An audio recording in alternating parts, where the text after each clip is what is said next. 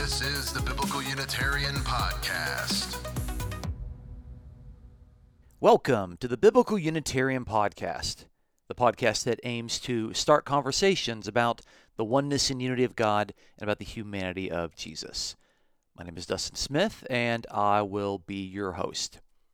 This is episode 300. Hey, 300 episodes. That's 6 years of podcasting, putting out an episode every single week without missing a single week for 300 weeks in a row. That's exciting. Thank you so much for being a part of this podcast movement. And here is to another 300 episodes. But this episode, number 300, is entitled, Who Are the Opponents in 1 John? Now, last week we introduced the subject of Gnosticism, and we looked at three documents, three writers that scholars have described as Gnostic, and we also looked at the problems with that sort of terminology and the ways in which people have defined Gnostic Christians or Gnosticism. And we're going to be building on that by looking at the document that many scholars have assumed have opponents mentioned in it that are in fact Gnostic Christians, and that's going to be the document of 1 John. So today we're going to begin a series that looks at the letter that is known to us as 1 John. Now there's a lot of disagreement regarding the setting of 1 John, particularly in regard to who the opponents are that are mentioned in it. Now I think as an interpreter it seems fairly logical that if you're going to read 1 John, you first have to reconstruct the situation and try to, as best you can, understand the identity of the opponents that the author is warning the readers about before we can actually make sense of the letter as a whole. So this week's episode is going to look at the three major passages that scholars and commentators have pointed to over the last 150 years of scholarship on this letter in order to reconstruct the identity of those opponents. And after we look briefly at various proposals of the identity of these opponents, including Gnostic Christians, I will also take the time to discuss the ways in which I will be navigating this 150 years worth of scholarship and where our study is going to go forward for the next, I would say, 6 to 7 episodes. Don't hold me on that particular number. So, who are the opponents of 1 John, and what did they have to say about the subject of Christology that the author of 1 John had to correct? Let's find out on this week's episode of the Biblical Unitarian Podcast. Our first point today is looking at the three primary texts. There are three passages in 1 John that scholars for the last 150 years have pointed to in order to determine the identity of the opponents, the beliefs of the opponents, and the theology of the opponents that the author of 1 John was trying to protect the readers from. So the first passage is in 1 John chapter 2, starting in verse 18. And this, I will agree, is a very important passage for the book.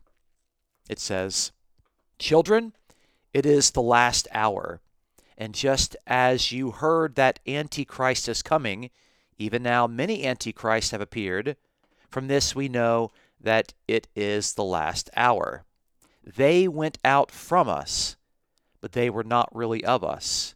For if they had been of us, they would have remained with us. But they went out so that it would be shown that they are not all of us. But you have an anointing from the Holy Spirit, and you all know. I have not written to you because you do not know the truth, but because you do know it, and because no lie is of the truth. Who is the liar but the one who denies that Jesus is the Christ? This is the Antichrist, the one who denies the Father and the Son. Whoever denies the Son does not have the Father. The one who confesses the Son has the Father also. As for you, let that abide in you which you heard from the beginning. So what you heard from the beginning abides in you. You also will abide in the Son and in the Father. This is the promise which he himself made to us, eternal life. These things I have written to you concerning those who are trying to deceive you. As for you, the anointing which you received from him abides in you, and you have no need for anyone to teach you. But as his anointing teaches you about all things, and is true, and is not a lie, and just as it has taught you, you abide in him. That's 1 John chapter 2, verses 18 through 27.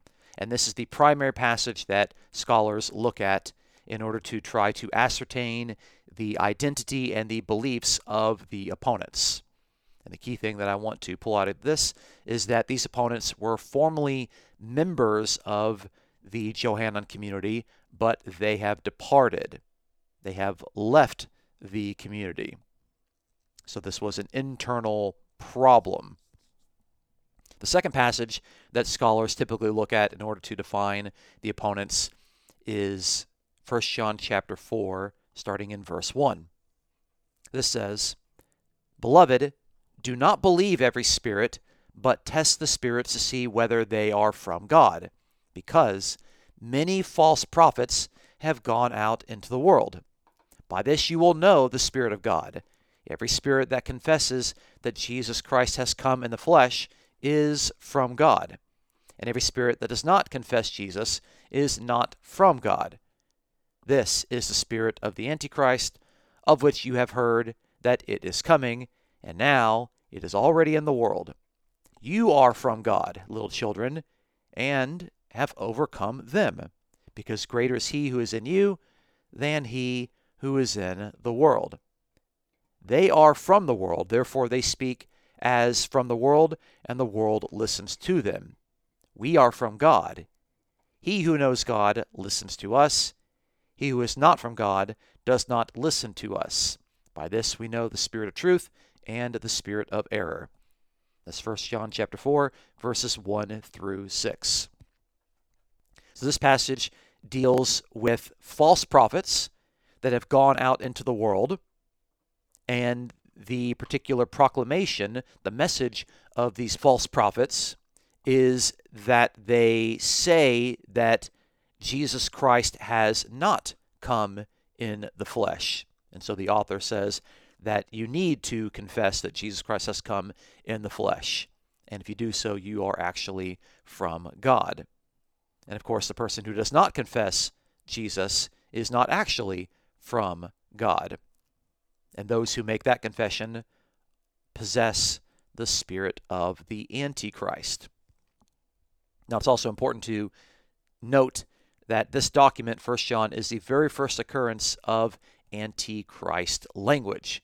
And I can assure you, in this document, it is not some end-time deceiver to be identified with some sort of beast from Revelation 13.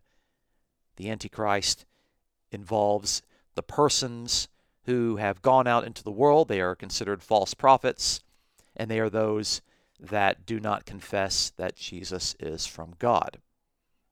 So that's the second passage, 1 John chapter 4, verses 1 through 6. The third passage is in chapter 5, starting in verse 6. This passage reads, "This is the one who came by water and blood, Jesus Christ, not with the water only, but with the water and with the blood. It is the Spirit that testifies, because the Spirit is the truth. There are three that testify, the Spirit and the water and the blood, and the three are in agreement. If we receive the testimony of men, the testimony of God is greater. For the testimony of God is this, that he has testified concerning his Son. The one who believes in the Son of God has the testimony in himself. The one who does not believe God has made him a liar, because he has not believed in the testimony that God has given concerning his Son. And the testimony is this, that God has given us eternal life, and this life is in his Son. He who has the Son has the life. He who does not have the Son of God does not have the life. That's 1 John chapter 5, verses 6 through 12.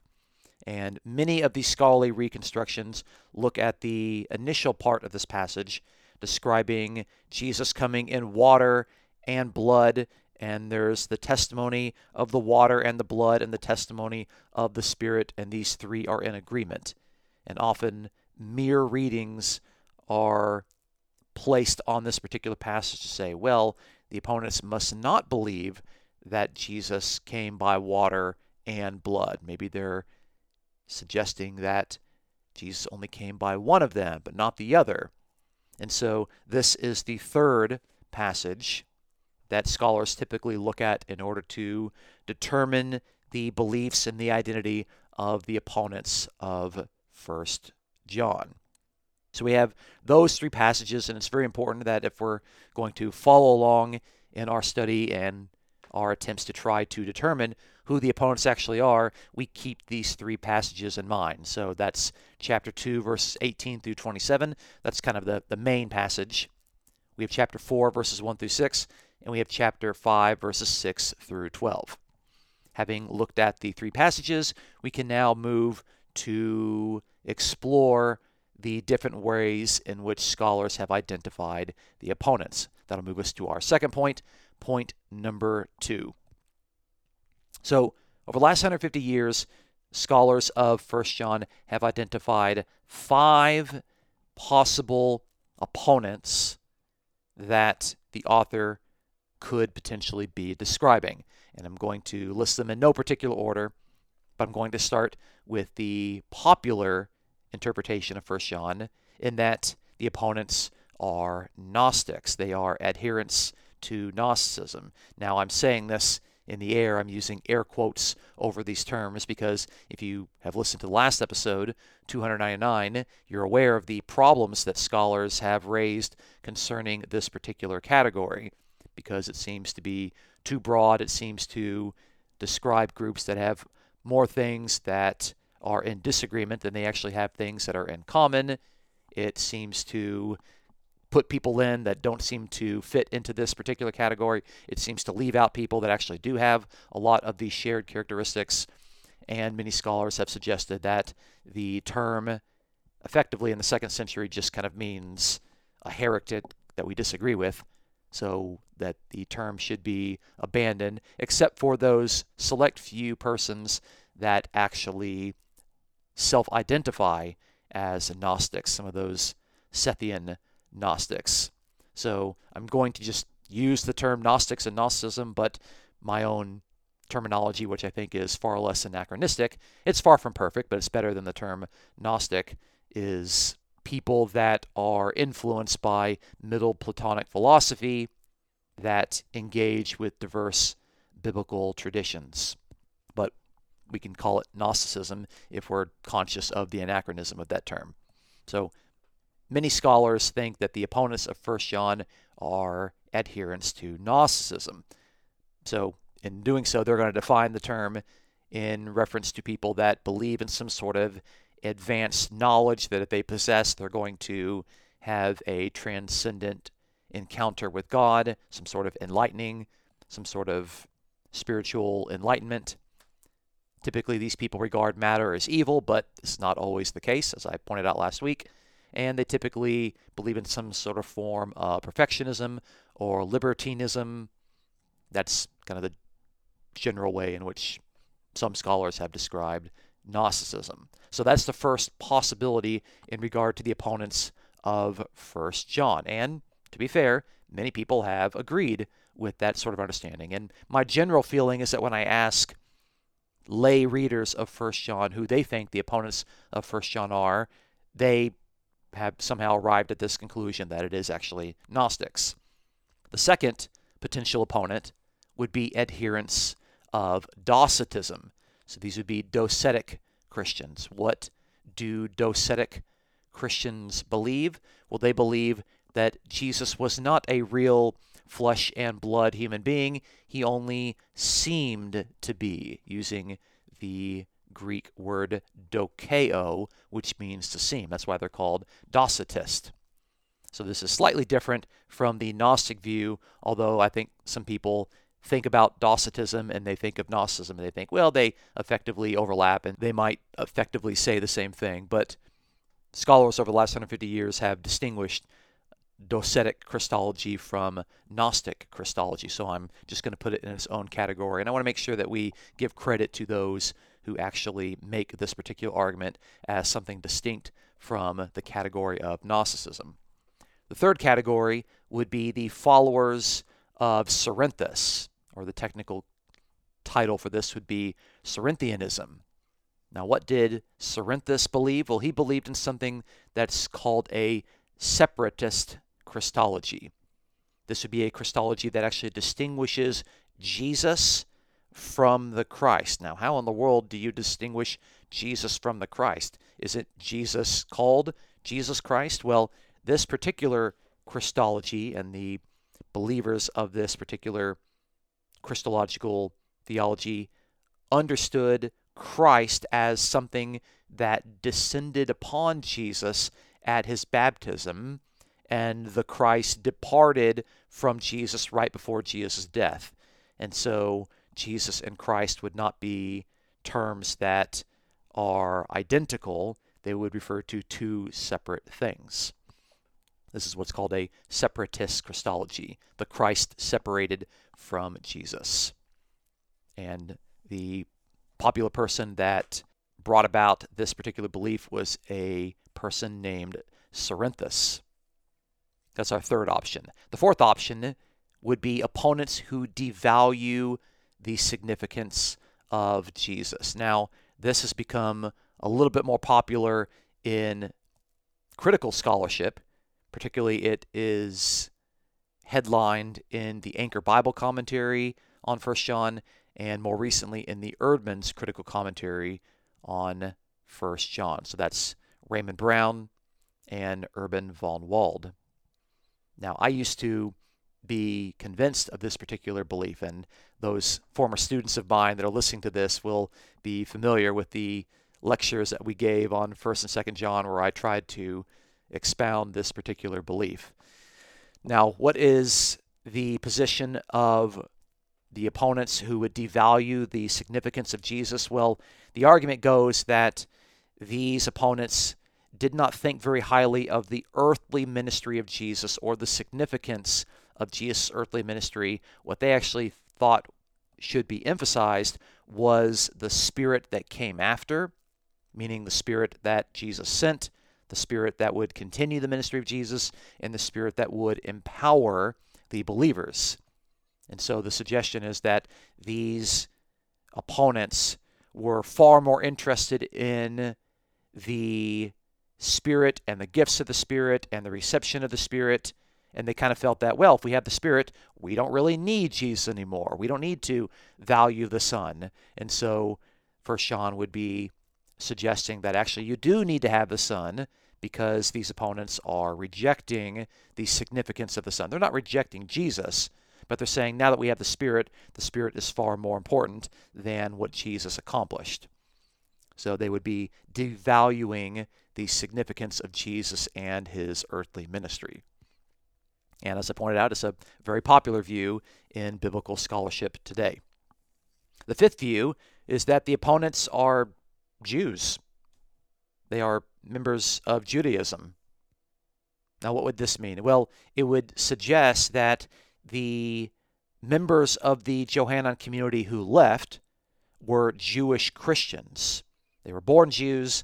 They were converted to Christianity. They were part of the Johannine community, but they renounced their belief in Jesus as the Messiah in order to return to the comforts and the safety of the synagogue. And so that would make these believers just simply Jews. Okay, they're not Gnostics or Docetists. They're not followers of Cerinthus. They're not even necessarily suggesting that Jesus was unimportant. They're just rejecting Jesus, saying that Jesus is not really the Messiah. They're rejecting Jesus as the Messiah, and they are returning to the synagogue and returning to what would effectively be at the end of the first century rabbinic Judaism. So those are the 5 different views that scholars have put forth over the last 150 years. And what I think I'm going to do is I'm going to dedicate an entire episode to each of these 5 options to show how their particular reconstruction reads the data, reads the 3 passages and the strengths of the arguments and what I might think are the weaknesses of their arguments. So this will actually move us to our third and final point today, which is the problems with previous proposals. I mentioned that there are the 3 passages that scholars have put forth over the last 150 years that they think describe the identity and the beliefs of the opponents of 1 John, that the writer of 1 John is composing this document in order to convince the readers that they need to avoid these opponents and they can understand who these opponents are and to encourage them in this internal conflict. But there are some problems with this sort of reconstruction that I kind of want to lay my cards on the table so that the listeners can understand where I'm coming from. And I want to show you how I think some of the interpretation that's taken place might be overlooking some of the closer details. I'm not going to say everything, but I'm going to give you a couple of indications as to where I'm going to be taking our study for the next 5 or 6 weeks. So the first thing that I want to point out is that there is often a failure to acknowledge the source of the problem in 1 John. Our first passage that we looked at in 1 John chapter 2 said that they went out from us. And it seems very clear there that the problem is an internal problem. The believers were formerly part of this particular church, this community. Sometimes it's called the Johannine community, but they left, they departed, they separated from the Christian community. They left. You might call them apostates if you would like to do so. That's okay. But it would indicate that this is an internal problem. However, when you look at the second passage, 1 John chapter 4, this passage says that there are many false prophets who have gone out into the world. And the language that's used to describe those is not actually the same as the language that we see in chapter 2. Chapter 2 indicates former believers that left the community. But chapter 4 seems to be regarding, in my opinion, if you read the language closely, a separate group of persons. Persons that are described as false prophets, and they're just people that have gone out into the world. But that's not the way that you would describe people that have left your community. These are a different group of persons. And I think one of the problems with scholarly reconstructions is that they have read these 2 passages and they have assumed, uncritically in my opinion, that they are referring to the same group of persons. I don't think that's actually the case.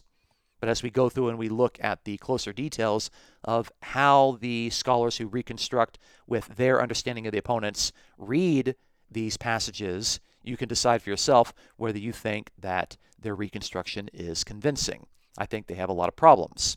The first problem, of course, is acknowledging the source of the problem. 1 John chapter 2 indicates an internal problem. 1 John chapter 4 indicates an external problem.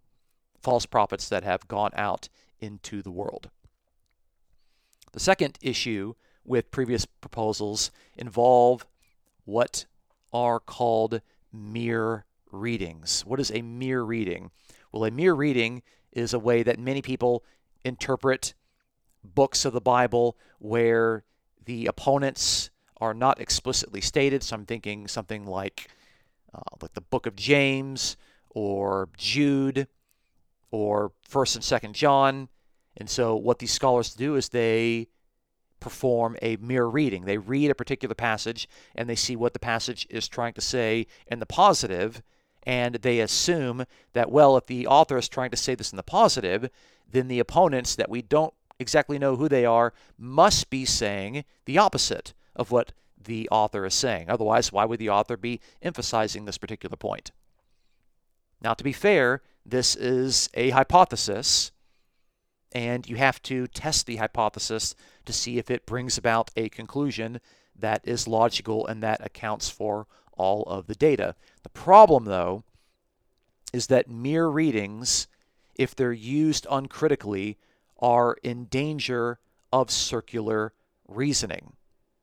You might assume that, the author is saying that, okay, Jesus is the Christ, and so these people are rejecting that Jesus is the Christ, and since we know that, we can now read all these other passages that make that particular point.